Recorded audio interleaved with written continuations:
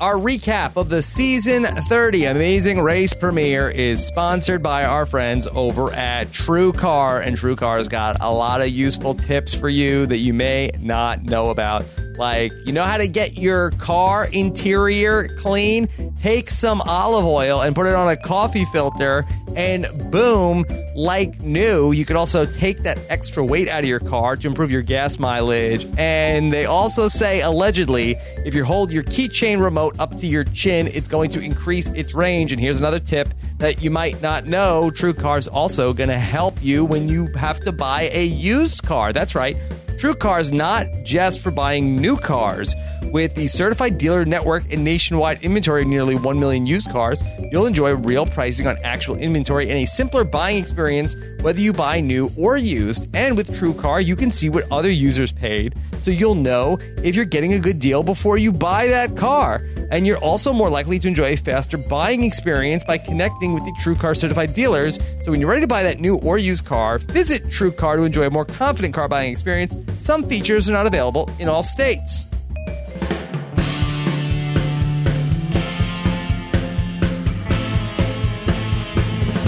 Coming to you live from my apartment, it's Rob Has a Podcast, and now he is the guy who's totally gonna come to Goat Yoga. I am Rob Cesternino. Hello, everybody. Welcome back. Amazing Race 30. They said it would never happen, but here we are to recap an all-new episode of The Amazing Race in its 30th season, back on CBS here in January. Welcome to any of our new listeners to the Amazing Race podcast who are saying, like, hey, there's nothing else on, so I'm just here for the podcast. Welcome aboard. We hope that you made the right decision. First, let me welcome in the woman that I believe this could be, is this season number 10 of The Amazing Race that we have been talking about together?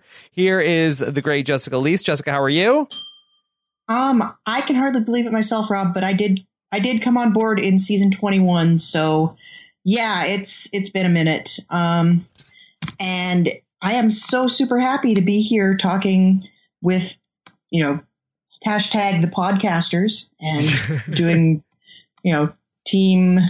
I got to tell you, I missed like the first 10 minutes of the episode because I was sitting there thinking of what punchy thing I could say about podcasting in our intro package. Yes.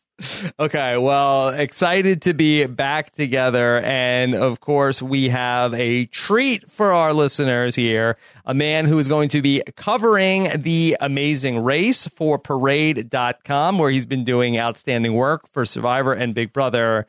Give it up for the podcast man whore himself, Mike Bloom. They're going to call me the Wizard of Podcasting. Yes. And that's Mike Bloom with 2 O's. Don't mix up the order because it's very finicky. Which one has the diacritical? Oh, it's I think it's the last one. It really is like sort of a slope upwards, much like the skiers do at the very end of my name. All right, well, we have a lot to talk about in our first hour of The Amazing Race 30, sort of an abbreviated season, which is going to run between now and the kickoff of Survivor Ghost Island. There's going to be a lot of weeks where we're going to have 2-hour episodes along the way in sort of a wacky season of The Amazing Race. If you stuck around for the season preview, there's a lot of twists that we're going to be unpacking in this season. We will wait till later on in the show to talk about that for the super spoiler averse. Of course, we will have our exit interview back on The Amazing Race. We had a season off from The Amazing Race exit interview during Amazing Race 29 when The Amazing Race episodes were going up on Thursday nights at 10 p.m. It was just not an ideal turnaround time for me at a time when it was a Survivor season and Big Brother Canada season. So we did no exit press last season, but we'll be back on the Amazing Race exit press train coming up with our first interview of the season with the photo finish losing Desi and Kayla. That is going to be coming up on Thursday on RHAP. Mike Bloom as well will get the opportunity to speak with the Ring Girls for Parade.com. Mike, are you excited or what? You and I are going toe-to-toe. We're putting the proverbial gloves on because, neither one of us can realistically box. Jess would absolutely not. Yeah, and Jess can knock both of us out in a single punch. Sure. But I'm happy to be brothers in arms to talk through these Amazing Race exit interviews, because if this premiere is any indication, I feel like we have a really entertaining group of teams ahead of us. Jess, I was disappointed that the team name hashtag Mitch Fitz didn't really stick. I felt like that we had a lot of opportunities for Michelle Fitzgerald tie-ins on this season. Bro, I know. Well, I don't think they wanted to get sued by Michelle Fitzgerald. Yeah, I think Mish Fitz is a registered trademark of Michelle Fitzgerald. Yeah, but they could have gotten all of the Mitch stands on board. They could have had like a built-in fan base. But then they lose all the coveted Aubrey supporters. So really, it's a balancing act. So, yeah, all right. Well, what an exciting photo finish for this first hour of The Amazing Race. And it really, from out of nowhere, I thought for like the last 20 minutes that our NBA team was going to be eliminated, that they looked like they were dead in the water. And then sort of like out of nowhere, they ended up going from like last place to 8th place. I didn't really understand how that happened.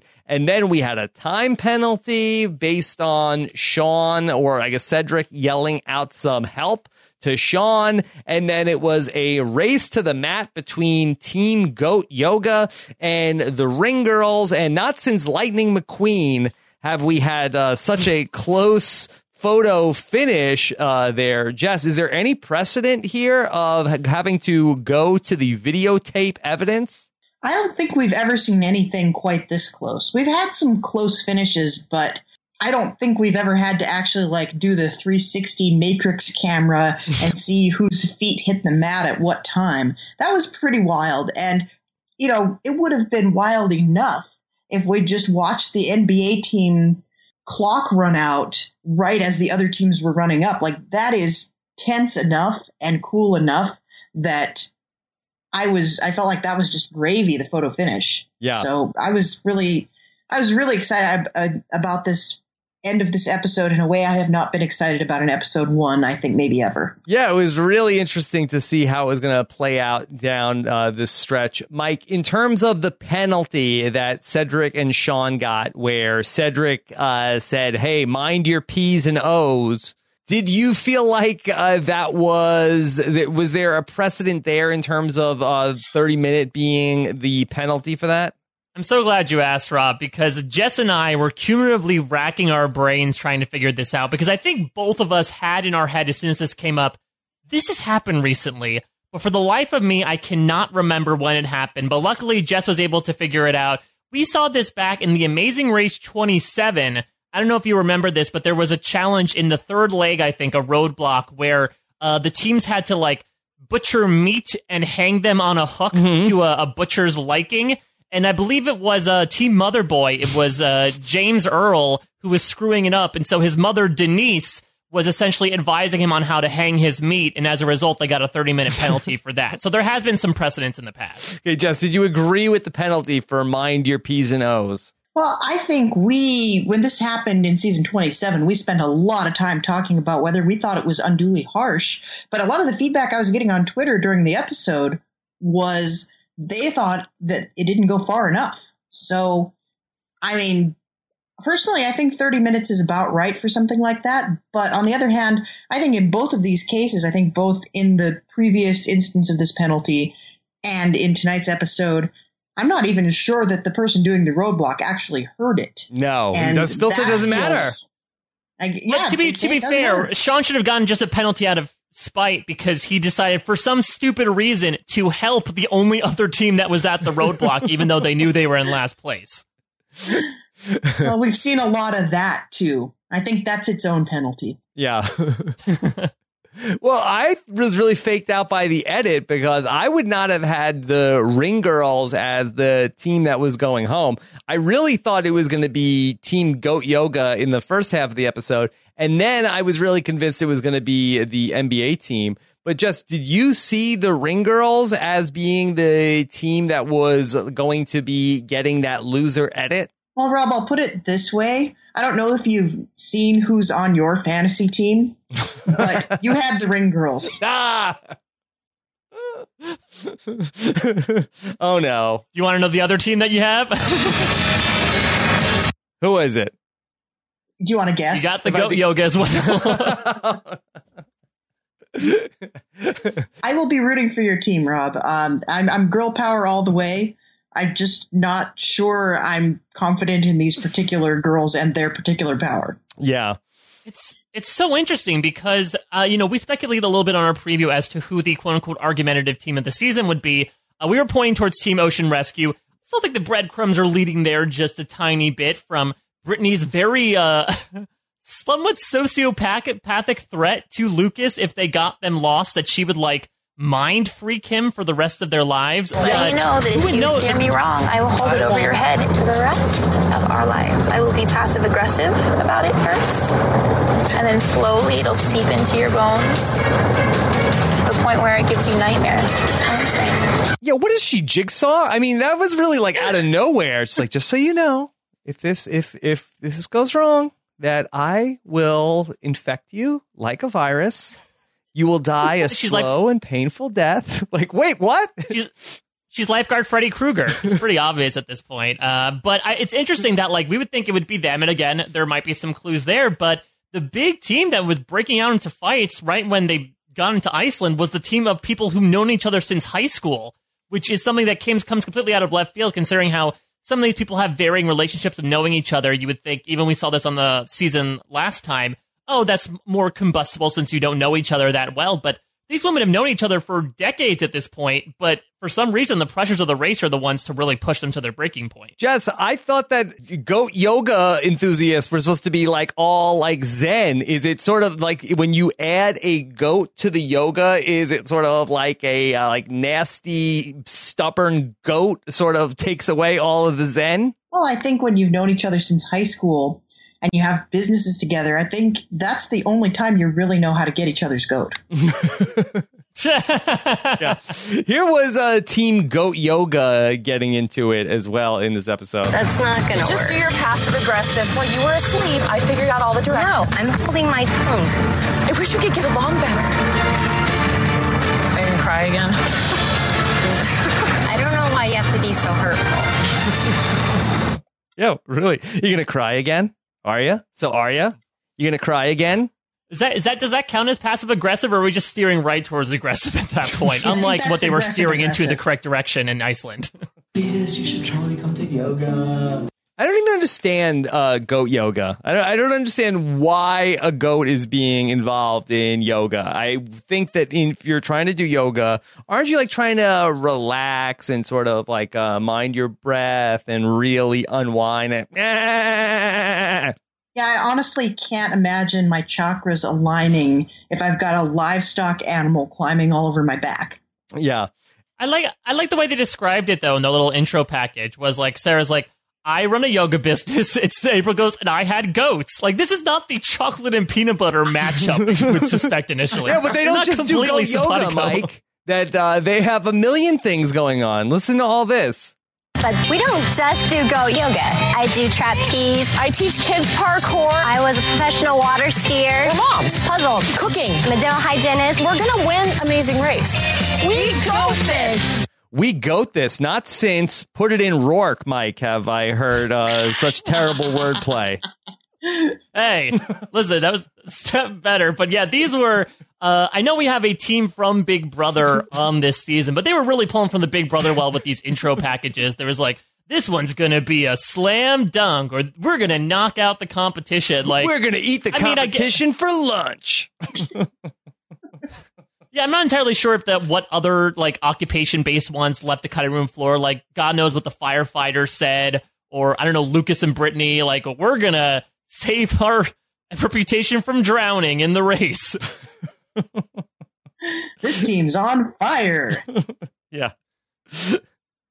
And I noticed the opening credits were also very Big Brother-y in that, they were all being filmed on a green screen, sort of being breezy and dancing. And I'm not sure it's a good look for the Amazing Race. Did you notice, though, that for the first time ever, Phil was in the credits. It was like I've been watching a lot of Buffy, and it was like, and with Anthony Stewart Head as Giles, like a very special credit at the end for like the most tenured member. And so Phil got his place in 30 seasons in. Phil finally got his rightful due in the opening credits. Good. I'm glad his agent held out for that. And Phil wants to be in the credits this season. We're gonna make that happen. Okay, if you want Phil back, get him in the credits. Probst and Chen aren't even in the credits. Yeah. So. So Phil, we goat this, Phil. But in exchange, you have to give Joey Chestnut a hot dog at the starting line. Yeah. Mike, now you spoke to Phil before the season started. Did Phil give you anything about this season? I mean, the thing that he's been really hyping up, not only in my publication, but otherwise, is just how competitive this group is. It really is the best of the best. And we talked about this on the preview about how that title might not necessarily apply to each and every person that is on this race, but I'm still not entirely sure what competitive means. If that means that we're going to get a lot of variance between teams, I would say that we have a pretty strong group of teams right off the bat, but he didn't necessarily give anything away. I feel like if anything, the This Season On preview gave away a lot more. Phil did give away that they're going to some countries for the first time, like Bahrain, but otherwise, he's just been pushing this best of the best, top dogs, competitive element stuff. Top dogs or hot dogs? Top goats. Yeah, Jess, what's more forced? This is the competitive season of The Amazing Race, Heroes versus Healers versus Hustlers as a season title, or 72 hot dogs into Joey Chestnut's stomach? Well, I don't think Joey Chestnut has to force it anymore. I think those things slide on down. Right to his feet. All the way into his giant boots. There was a lot of things I enjoyed about this episode, but that might be my favorite. Was this poor Miss Iceland? Poor Miss Iceland. Miss Iceland just like receiving all this banter of like, okay, here's a man who has hot dogs in his feet. Hey, let's figure out where's the pants in this relationship. Like this, she doesn't want that business. She's here for promotion. Jess, I thought that she was a foil for Phil's awkward small talk on the mat, and I don't know exactly. It came off as like some sort of like a weird flirting between Phil and Miss Iceland. So first, this is Phil trying to explain competitive eating to Miss Iceland. Please tell Miss Iceland what you guys do for a living. We're competitive eaters. We eat food for a living as much as possible. Wow. Is that why you have big feet? What? Wait, what? Well, I mean, the size of your feet does often lead to hot dogs, so it really is connected to one of the same. You know what they say about competitive eaters, I guess. I don't know what they say about I don't know what they say eaters. about it, but it's definitely not that, hey, did you see that competitive eater, that he's got big feet? That's not a thing. Maybe they're trying to make it a thing. I like that Miss Iceland seemed like strangely interested in competitive eating. Please tell Miss Iceland what you guys do for a living. We're competitive eaters. We eat food for a living as much as possible. Wow. Is that why? Remember, Rob, this is a people that love to drink cod liver oil, so really we should be questioning the taste that they have. Yeah, you don't want me to go on a 30-minute tangent about Icelandic food, because I will, and I think it was more from the place of she didn't understand, because food to her in Iceland. Oh, competitive eating. Oh, so you fight other people to get to the store to get food for your family. Oh, I get it. That's very noble. And the last one has to eat the fermented shark. I'm assuming the strong men who are pumping weight in the squares at all points in time in Iceland, they constantly compete for food, right? Well, the crazy thing about Iceland is one of the things that is the best in Iceland is hot dogs. So Joey Chestnut would have been right at home. Oh, wow. Why is that, Jess? I'm not sure, but one of the best cheap eats in Iceland, and I tested this out, gas station hot dogs. You wouldn't eat those in the U.S. How many did you have? We were there for about 2 weeks, and I think I had a hot dog like every other day. Okay. So they were tasty. Yeah, so Joey Chestnut. And did your feet grow in any size in your time there? Yeah, I had big feet to begin with, so I was competitive on the hot dog eating front. So also, Phil ended up really like throwing Connor under the bus to Miss Iceland as well. This is what Phil had to say as he humiliates him on the mat to Miss Iceland. Connor is living on his couch. Oh. Yeah, it's sad, isn't it? Yeah. What is that? Did she say awesome? Connor is living on his couch. Oh. Yeah, it's sad, isn't it? Phil was just weirdly abusive to a lot of these teams this time, and I wonder if it was just that he resented all of the things he was being forced to do. I don't know. Phil is like, oh, Connor, he has to live on Alex's couch. So sad. So sad for Connor. He's a couch surfer. Isn't how pathetic, Miss Iceland, isn't it? I like how they're sort of painting Connor as like the E to in the entourage of Alex, when Connor is also an IndyCar driver. It's not like, hey, here's a celebrity and here's a bum that crashed on his couch. Oh, very sad. That's a very sad story about Connor and Alex. All right. Well, let's talk through the events of the episode, and then we can get into greater detail of everything that was going on. Now, Mike, you actually were there in Washington Square Park when these teams got started on Amazing Race, correct? That is correct. I was standing in the crowd. I don't know. I might be in one of those group shots. I know that there have been a couple of RHA people that have been spotted, but I don't know if I've necessarily stuck out. If anything, my sunburn had, because I made the mistake of not going out there with sunscreen when we stood under a cloudless sun for 6 hours on an October afternoon. But yeah, I got to see all the teams walk down in person, got to see Phil greet them and send them off, and I was there firsthand as we got to see Mr. Short Shorts Cody run through the fountain without any shoes on. Yeah. Now, Mike, what is your impression of Cody and Jessica as a person who watched all of Big Brother 19? Are you Jody fans? I mean, I enjoyed them as characters. Now, look, I talked about this on the preview. There is plenty from a moral fiber perspective to not necessarily like about them, but I feel specifically with them as characters, they fit really interestingly in with the narrative of Big Brother 19. And I said on the preview that I was nervous about how they would fit into the Amazing Race landscape, especially Cody, considering that I think we took a lot of humor from the fact that he really didn't care about some of the more outlandish elements within the Big Brother atmosphere, to the point of where his second exit from the house was him just walking on the table, disrespecting the furniture right out of the house. But I'm happy to say that I feel like that humor, that deadpan sense of humor, has carried over to the show. I don't know. What do you think? Yeah, I'm a little indifferent on Jody. I mean, I think that they were fine, but I think that they were sort of in a unique position where Paul had so much control in the Big Brother 19 house, and they were sort of like the only force of opposition against what was going on with the bigger alliance in the house. So I do think that they were the beneficiaries of that in Big Brother 19. So I'm interested to see how they will fare against the field and if they can play nice with others here in this Amazing Race cast. Jess, do you have any strong feelings about Jody one way or the other? Well, one of the things that I find fascinating about these guys, and this was something that I've just kind of been turning over in my head watching them, was you have to think back to when they filmed this. This was October. Yep. They had been out of the Big Brother house for 2 weeks at most. Yeah. They have never interacted with each other without having a camera in their face. Yeah. Yeah. And this is a unique relationship. Like Branchel was out of the Big Brother house for like a year or two before they were on Amazing Race. Mm-hmm. And this is a brand new thing. These people have been in an incubator. They've never been out in the world together. And I'm really anxious to see how that affects their relationship.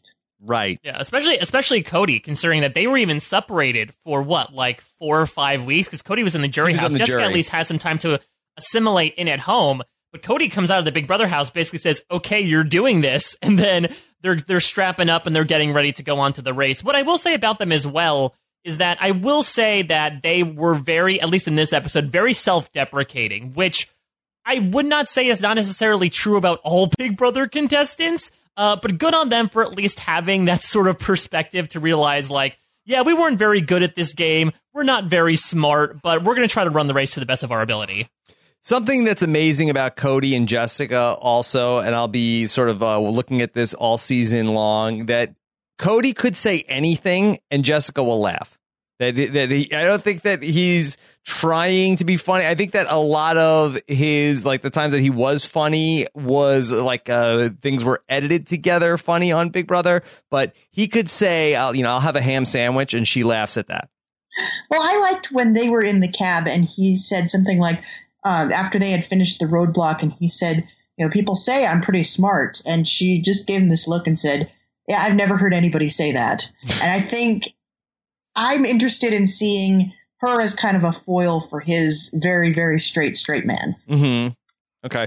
Well, they are here, Cody and Jessica, and they are looking to become the first crossover winners of The Amazing Race. Rob and Amber got close. Brendan and Rachel made it to the final episode a couple of times, and nobody else really got close. So we will see if they can go on to become the first crossover Amazing Race winners and follow in Natalie Anderson's steps of being a crossover winner. Mike, did any other teams stand out at the starting line? So, from a pure color perspective, obviously Team Chomp stood out. Not only for, as Jess pointed out, the Rachel Riley cosplay, but Eater X wearing full face makeup. Even if you didn't know who he was, you were a little confused as to what was going on.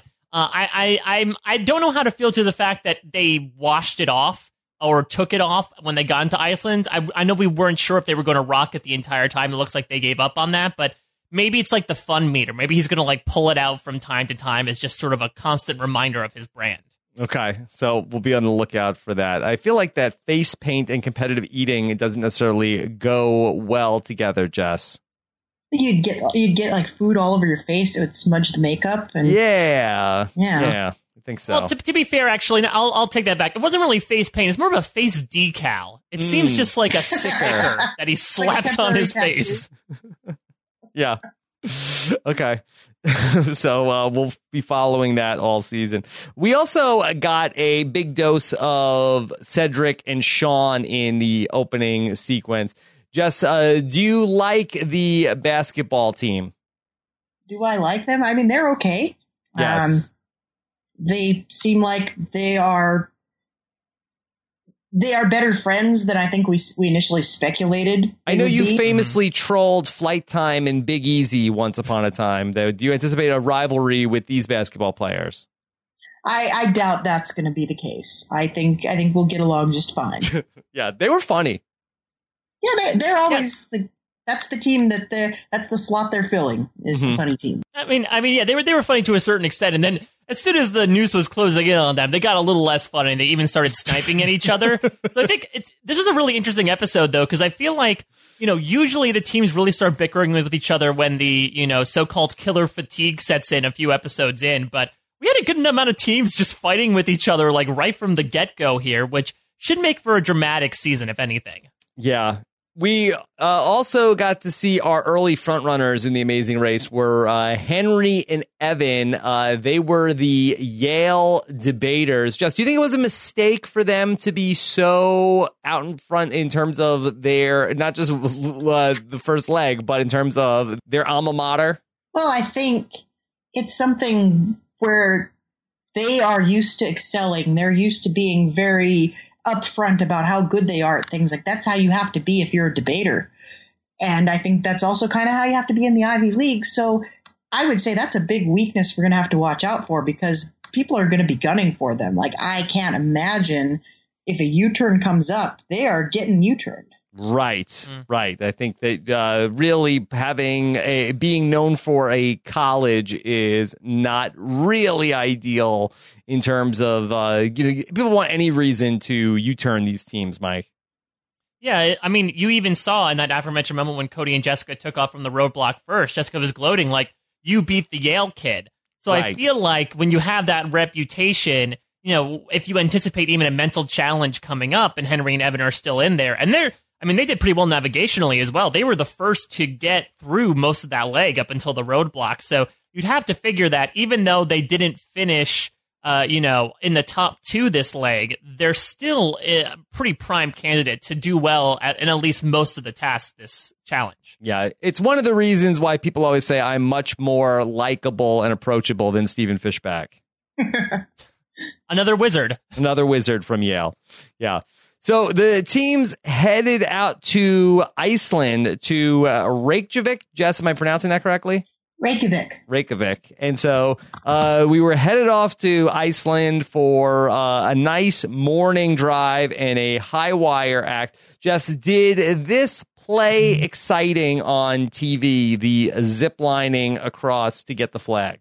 I feel like this plays more exciting if you haven't seen every single season of The Amazing Race. Yeah, because there was no way you could really screw it up. It's like maybe best case scenario, we got a little bit of like, this is high. But overall, it seemed like it was kind of an easy thing to pull off. Like nobody really got stuck here.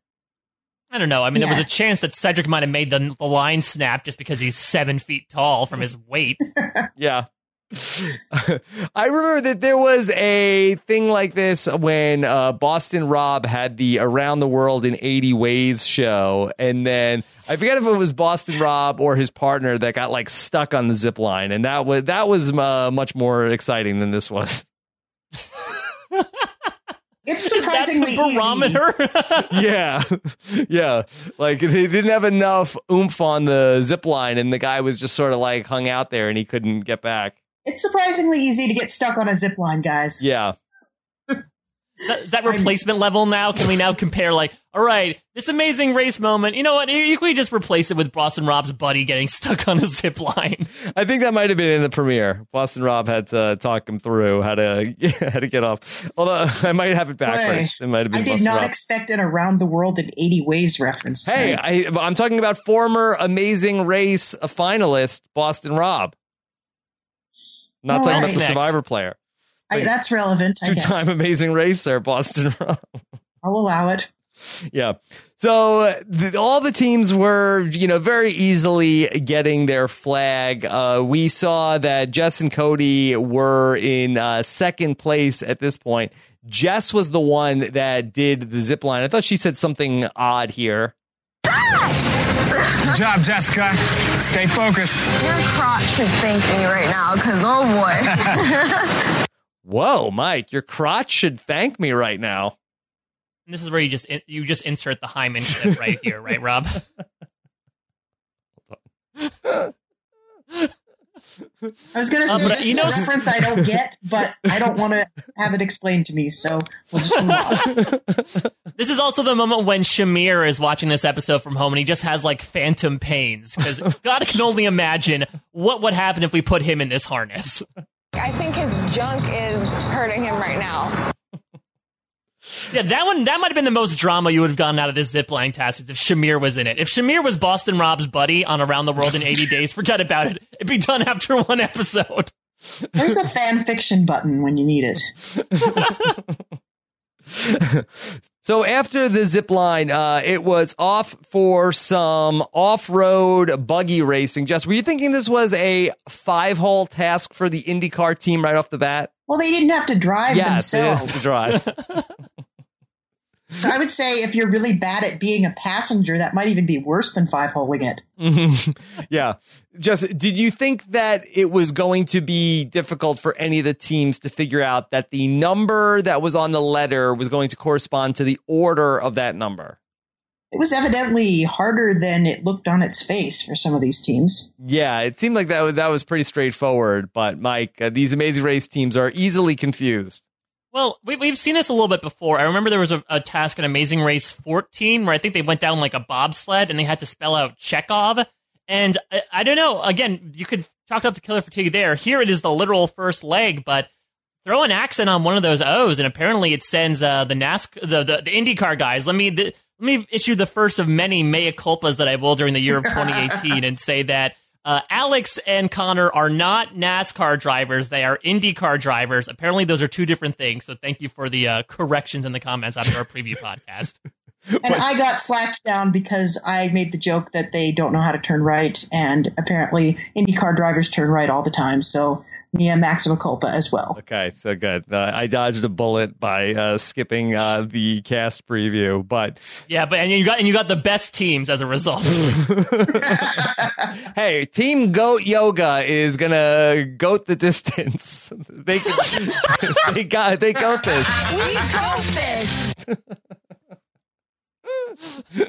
They will not be goats as in they will be dragged to the end. They will be marching to the end as the winners. The fourth all-female winning team of the Amazing Race.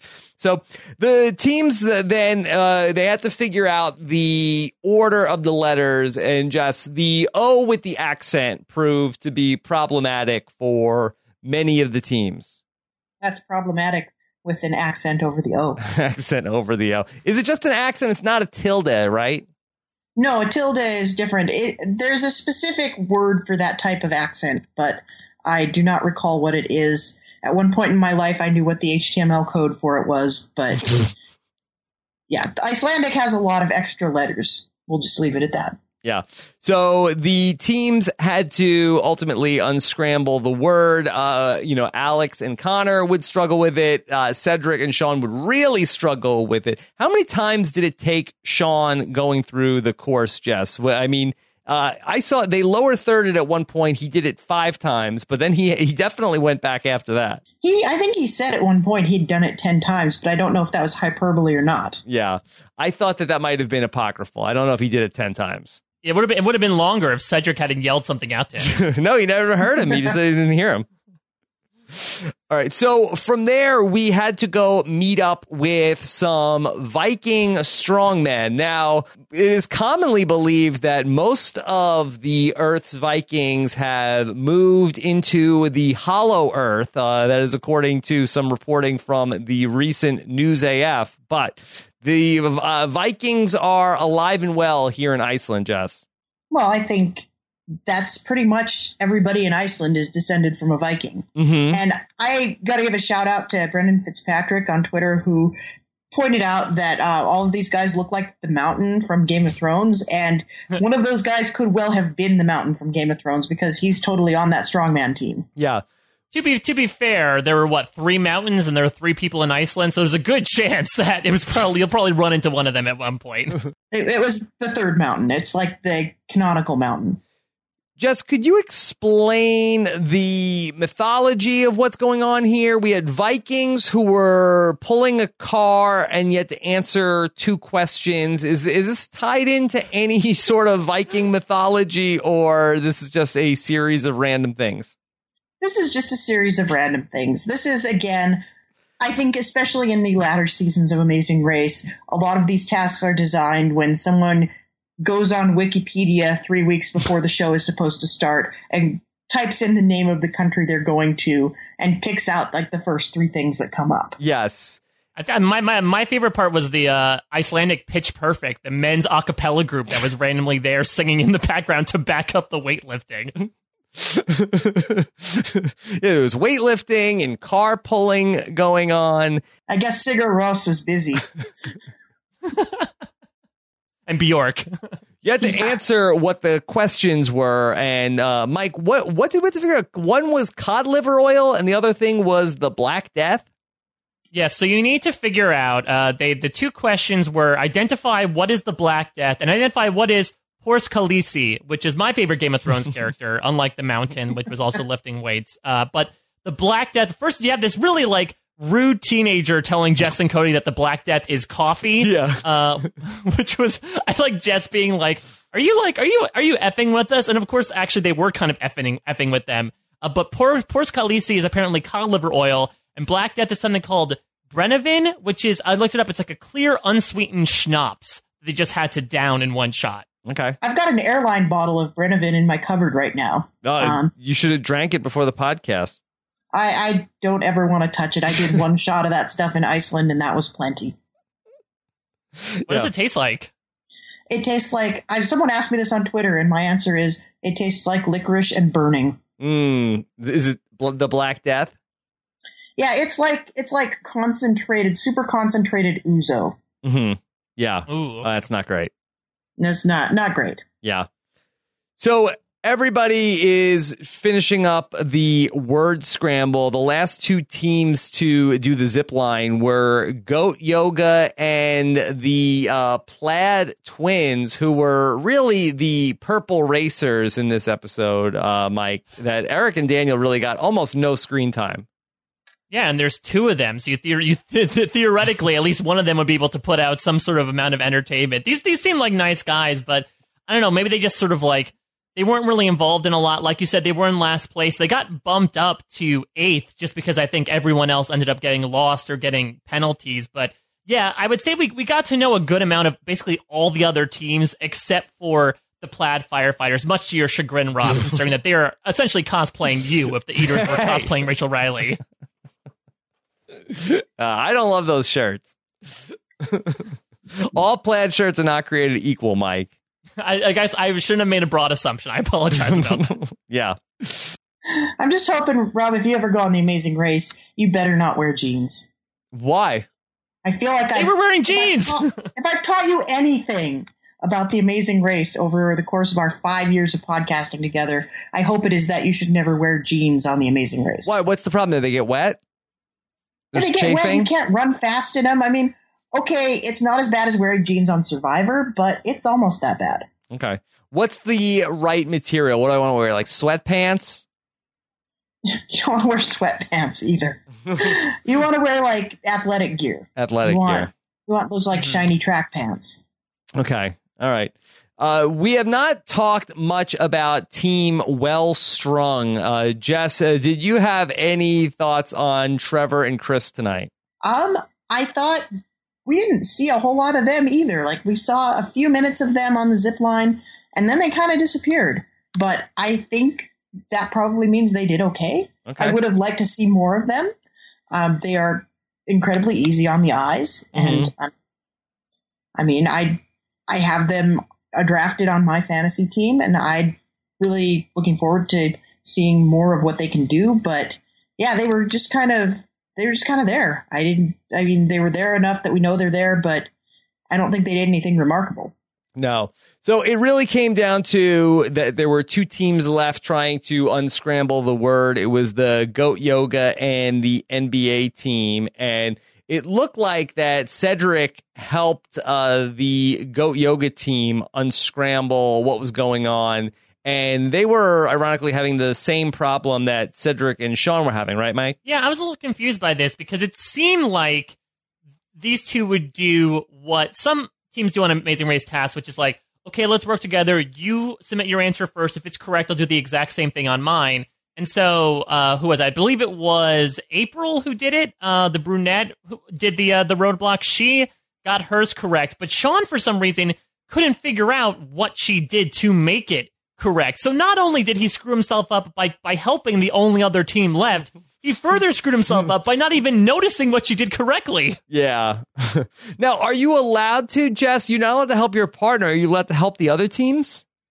I don't know if there's a rule about helping the other teams, but again, that may be one of those things that it's its own penalty. Because it seems like that there might be a workaround here. It's like, okay, I'm not allowed to help my partner, but okay, I'm going to tell April the answer of what to do. I see what to do. And then April could go and tell Sean what to do. I mean, ideally, you wouldn't do this when you're in 10th and 11th place, respectively.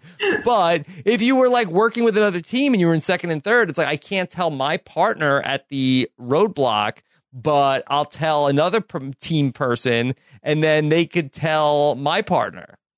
It's like the Wire season 3 of Amazing Race strategy. Yeah, what's the ruling on this, Phil? Gotta juke the numbers. Fit that into 280 characters and tweet it at him and let me know what he says. Yeah. Did you see that Phil was talking to one of your favorite reality stars of all time, Jess, Rhino from Survivor Pearl Islands tonight? I missed that one. I retweeted it. Why? What did he say? Yeah. So, Rhino, Survivor legend, Ryan Opre had said I'll be watching for the first time in a long time, but on West Coast. Don't spoil it, Phil. And he retweeted Rhino and said, Ryan, millions are watching the hashtag world premiere of hashtag Amazing Race now, ... You'll have to read a book and stay offline until it's your time. Yeah. Go play with some pelicans. I'm sure you can find some. Yeah. Of all the people I expected to get smacked down by Phil tonight, I'd have to say that Rhino was low on that list. Low on the list. I don't know if Phil needed to be hashtagging world premiere here on the Amazing Race tweet. Phil sometimes gets a little old manish in his tweets.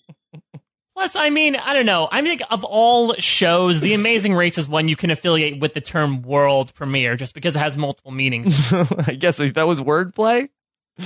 Yeah, well, it's better than We've Goat This. We Goat This. Nothing is better than We Goat This. You shut your mouth, Bloom. Yeah. I think Phil was hashtagging world premiere a lot tonight. I think he did it a couple of times. Okay. So the teams were trying to figure out the word scramble. Finally, Cedric and Sean were able to get out of there. They end up leaping somehow to Team 8, Jess. Were they just like really great at driving and then all the other teams behind them really stunk? Well, it looked like a lot of teams were really bad at driving.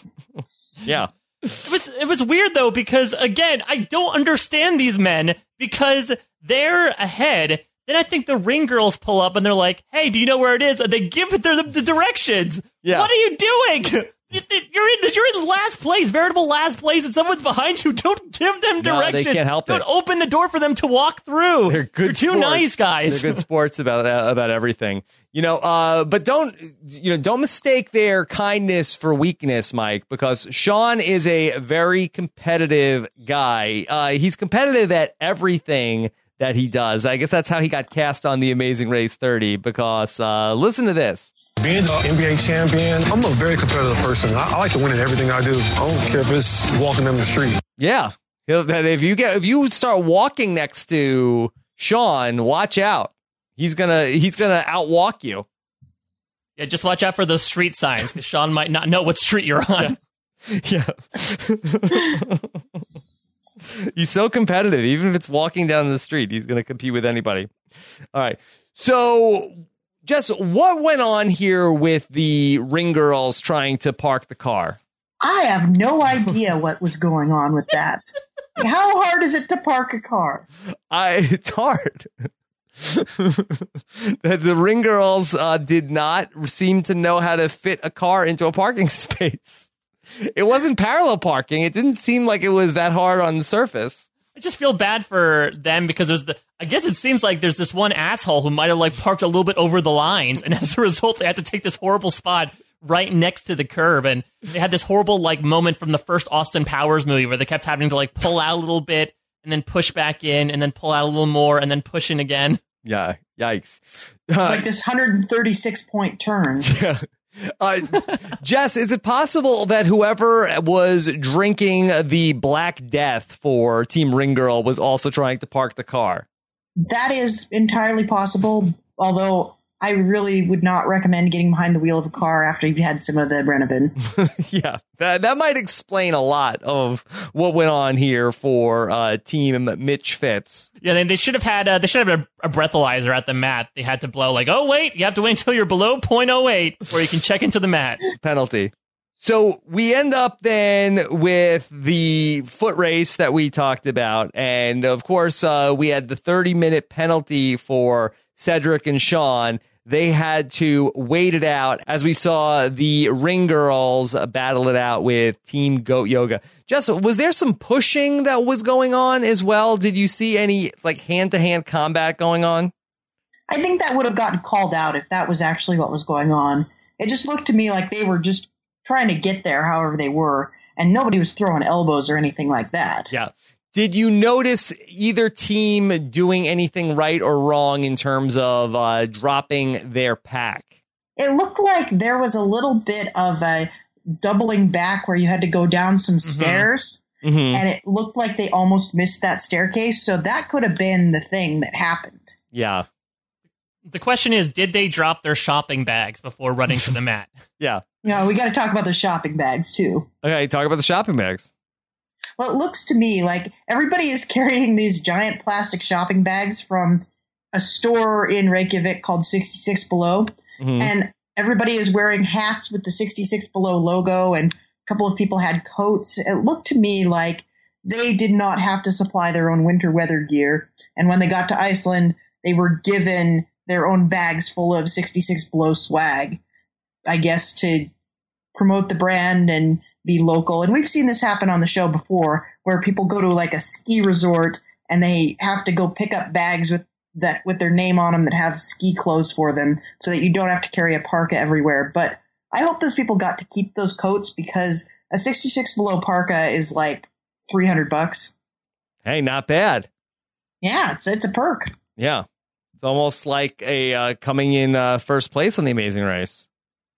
It's worth a trip to Santorini, Greece. Is that what you're comparing it to, Rob? I think it's in the ballpark. It's in the ballpark? Well, I don't know. Greece's economy. I would agree with that. We haven't even talked about our first place team, Team Extreme, coming in at number 1. Yes, congratulations to Christy and Jen for their first place finish this week. Yeah, I mean, I was excited. They're drafted on my team, but I think they really proved themselves right out of the gate. I was a little nervous about with the constant physicality of the race. Both of them, through the athletic careers that they've had, have amassed a fair amount of injuries, but it seems like they were able to really keep a level head, and they did not falter at any single task, and they were able to beat Jody at the very end when Jody couldn't figure out necessarily, or Cody, I should say, could not figure out necessarily where the lake was, the shore that they were supposed to go to. So hopefully this bodes well for Jen and Christy moving forward, and as was forebode, at the starting line discussion, they might be the 4th female team to win the race. Yes. Jess, did you feel like that was potentially foreshadowing? I hope it was foreshadowing. I think they're great. I thought they put in a solid leg. And by foreshadowing, I mean that they are the 4th all-female team to win the Amazing Race. I'm sorry I missed your pun, Rob. No. Well, I didn't think of it until after I said it. Okay, then I'm less sorry. That should be their hashtag for the season, Christy and Jen, in terms of their potential run to the finish line. Yeah, and Jody looked like that they had first place in their grasps, and then it turned out to not work out for them. That Jessica seemed like she had the right idea, but Cody was confused, Mike. Wait, you're telling me that Jessica and Cody had a path to do something correct, and then for some reason they decided to do the complete opposite thing, right, and as a result put themselves in a bad position? I've never heard them do that before whatsoever in the past several months.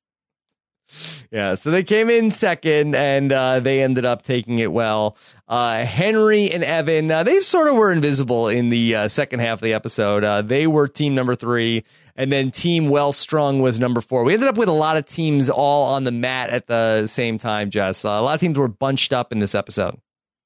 It looked like there were kind of 2 cohorts of teams. You had like the teams that did everything right, or most things right, and then you had all of the other teams. Yeah. We ended up with some super teaser for the end of the show, which I'd like to talk about now, if there's not anything else that you guys want to talk about from the episode proper. Do we want to talk a little bit, and just, as a long-seated race fan, I'd be especially intrigued to hear from you. It seems like, especially for the first half of this episode, they really did a different job of editing things, especially when it came to introducing the teams. Each team usually gets their package beforehand. We got 3 or 4 before the race started. Then we got a few after the race started. Do you have any strong feelings about the way it was done and how different it was in season 30?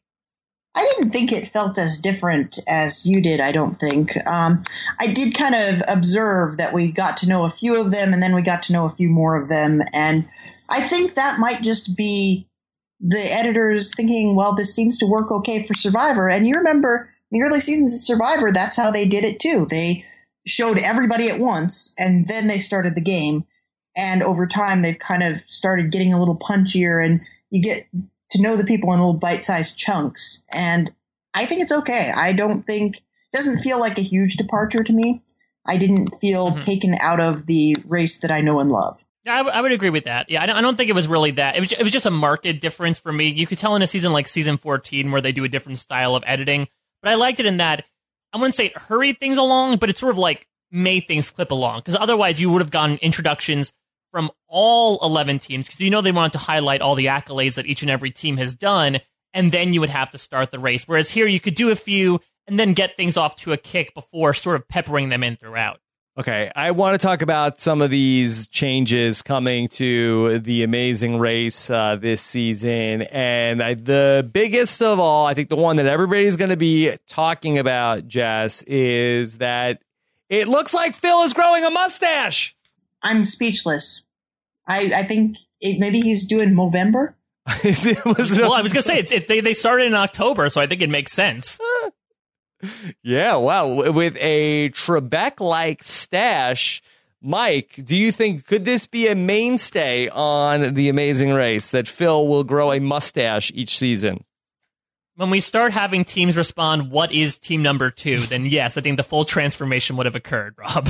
Wow. Well, Trebek has been to an Amazing Race mat. Yeah, wow. That's true. When was that? Amazing Race Canada, season 4. He showed up on the mat. Is it season 3 or season 4? I can't remember. Whatever. Yeah, when they did the racing. I think it was season. Yeah, because I think they went to his hometown, right? Yeah, they did the leg in his hometown, and they rented him for not long enough for all the teams to get to meet him. They rented him. All right, but let's talk about the big twist to the game mechanic here on this season of The Amazing Race, where Phil teases in the big Supercut promo that we are going to be switching partners at some point in The Amazing Race. Mike, did Phil mention anything about this to you in your interview with him?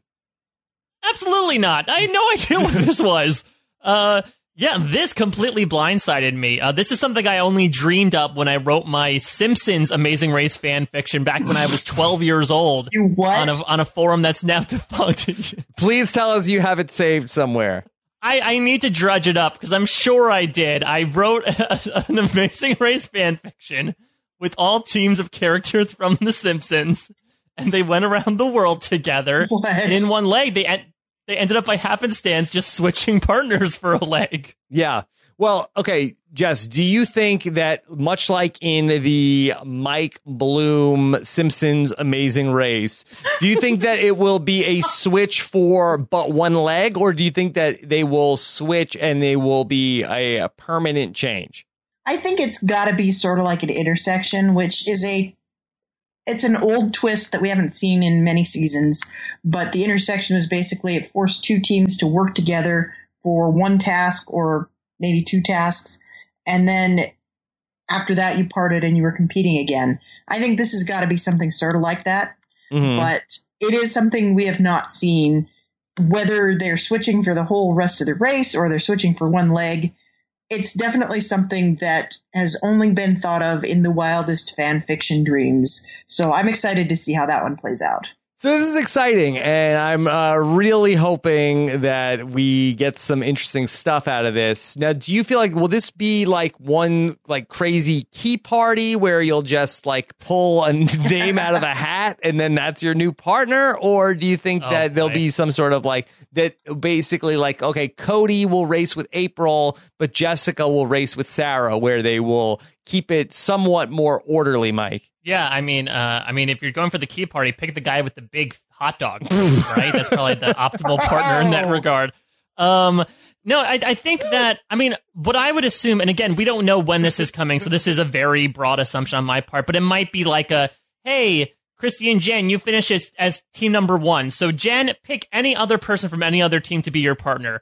Okay, you picked Henry. Evan, you're left without a partner. Pick another person. So maybe it's sort of like a round robin in that regard, but I'm sort of with Jess, like, I'll make a bold prediction here. I feel like when they do this swap, it's going to be for a non-elimination leg, because I can't figure out how you would do this, stick through to the end of the leg, and have two people that are, hybridized from two teams end up going home. and then have everyone sort of separate back to where they were. I do think it's temporary, but I think it's going to be at a non-elimination leg only. Well, I hope that they have the courage to do it on a non-elimination leg. And then I want to have there be some sort of like Frankenstein team that ended up like, okay, the team of Cody and April gets eliminated. So now Sarah and Jessica have to run the rest of the race together. That there is like the two orphans now end up having to stay together and run the rest of the race as sort of this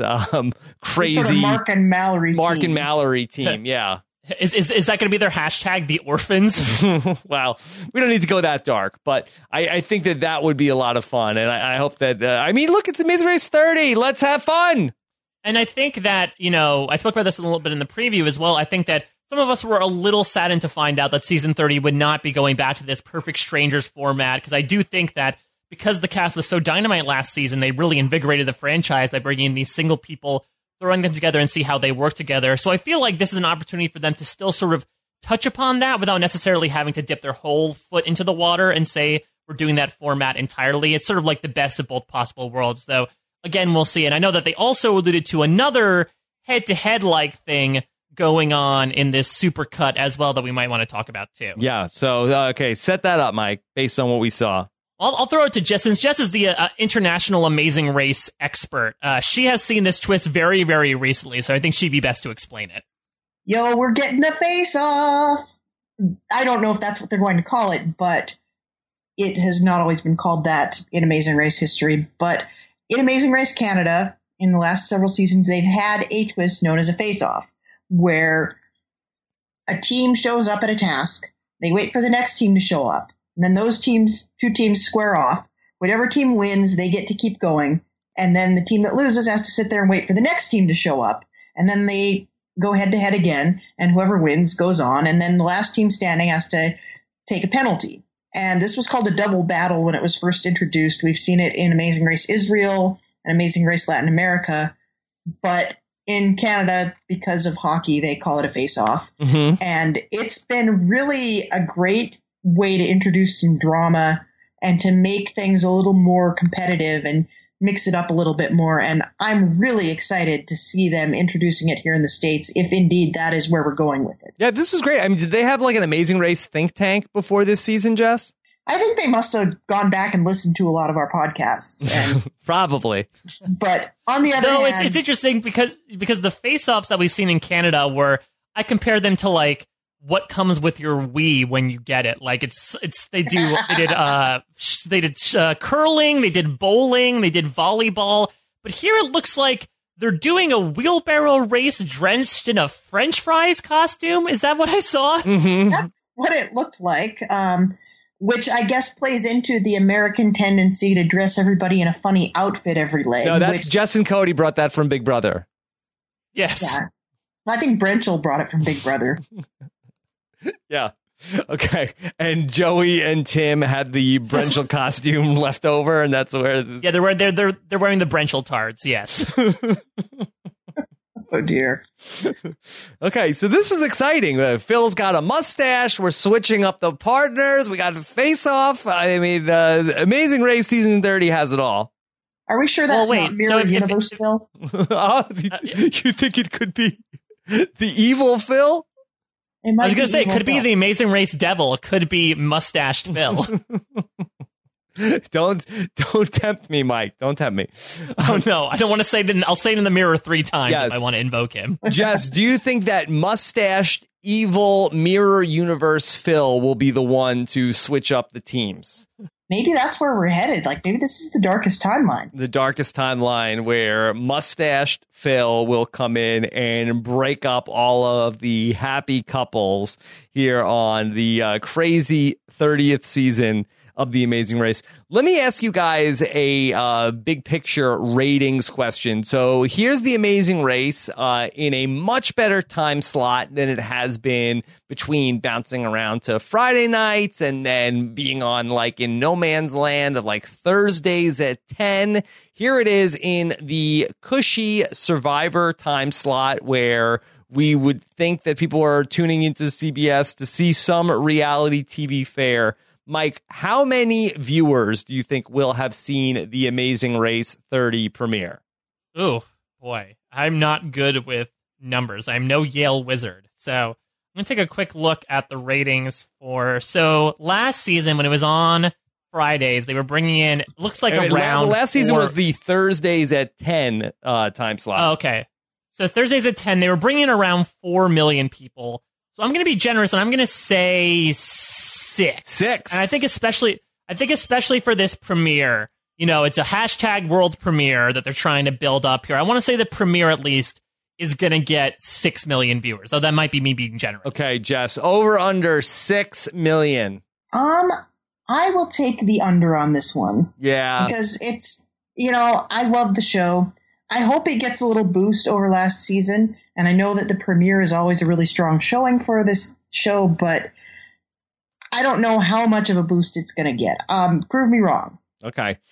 Yeah, I think it's less than 6, but I think it's more than 5. I think it probably does a balmy, I'll say about 5.4 million. That's my prediction for The Amazing Race rating. Survivor was doing about 8.7 in that time slot. So we'll see how ultimately The Amazing Race is going to hold up.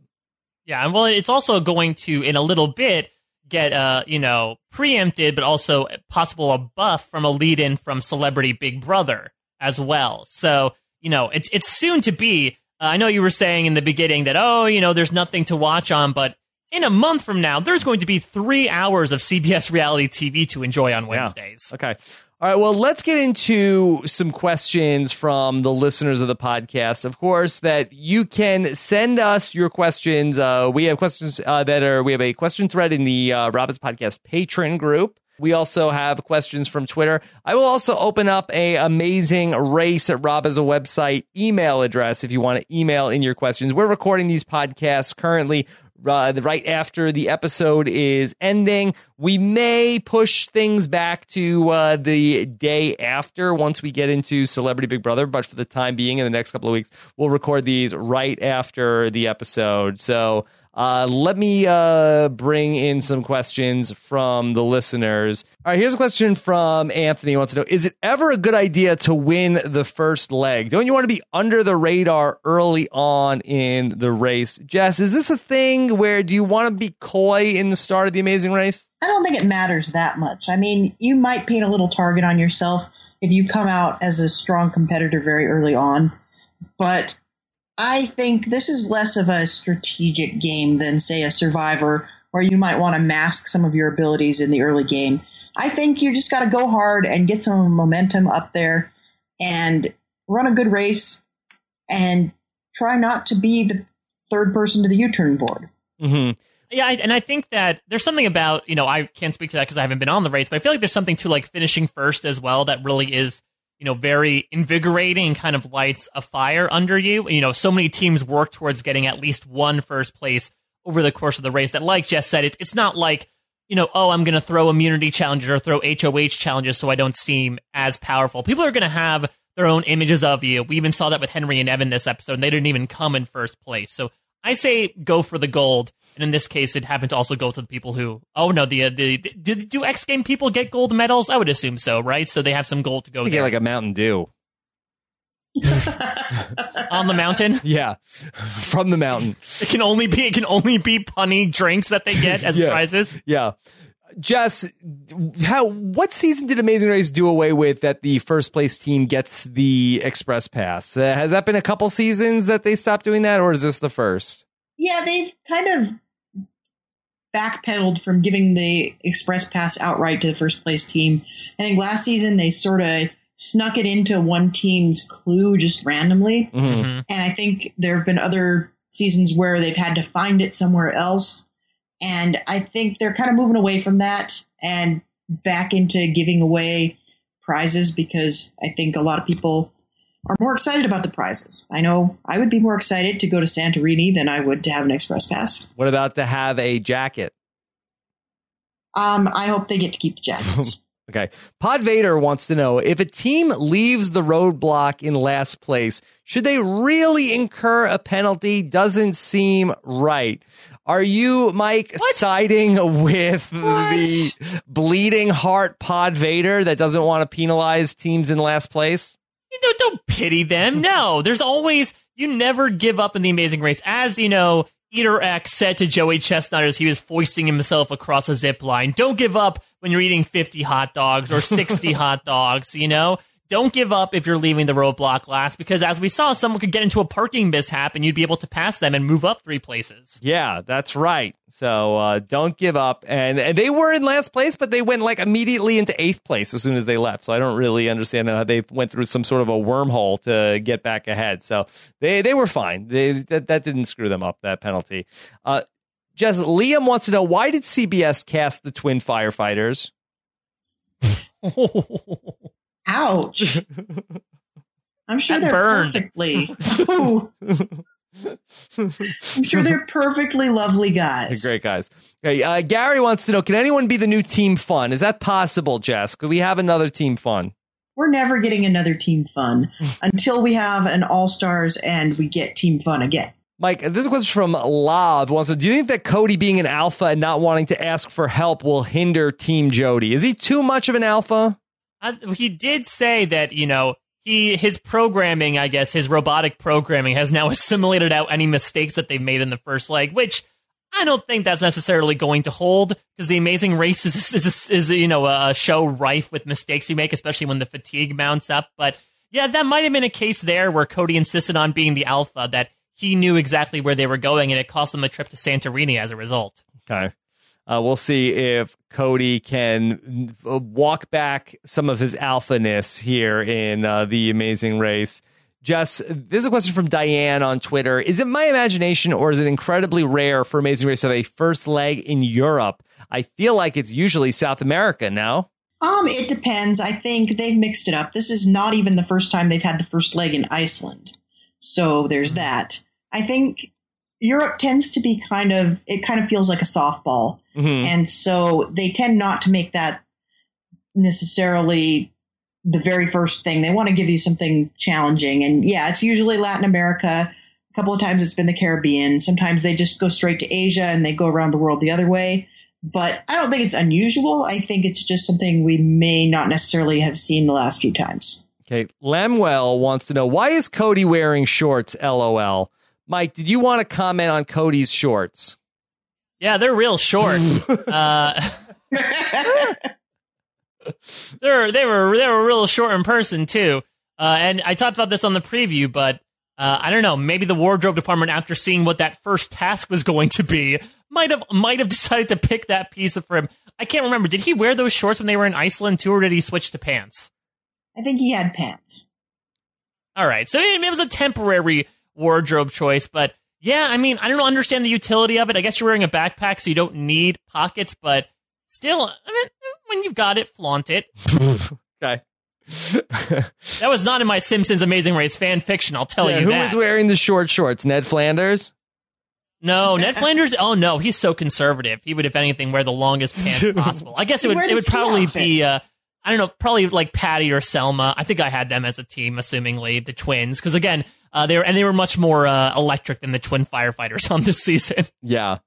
Someday we'll do a power ranking of all of the twin teams on Amazing Race when we're really hard up for mid-season content. Amazing Race does love twins, even though they did not show Eric and Daniel at all in this episode.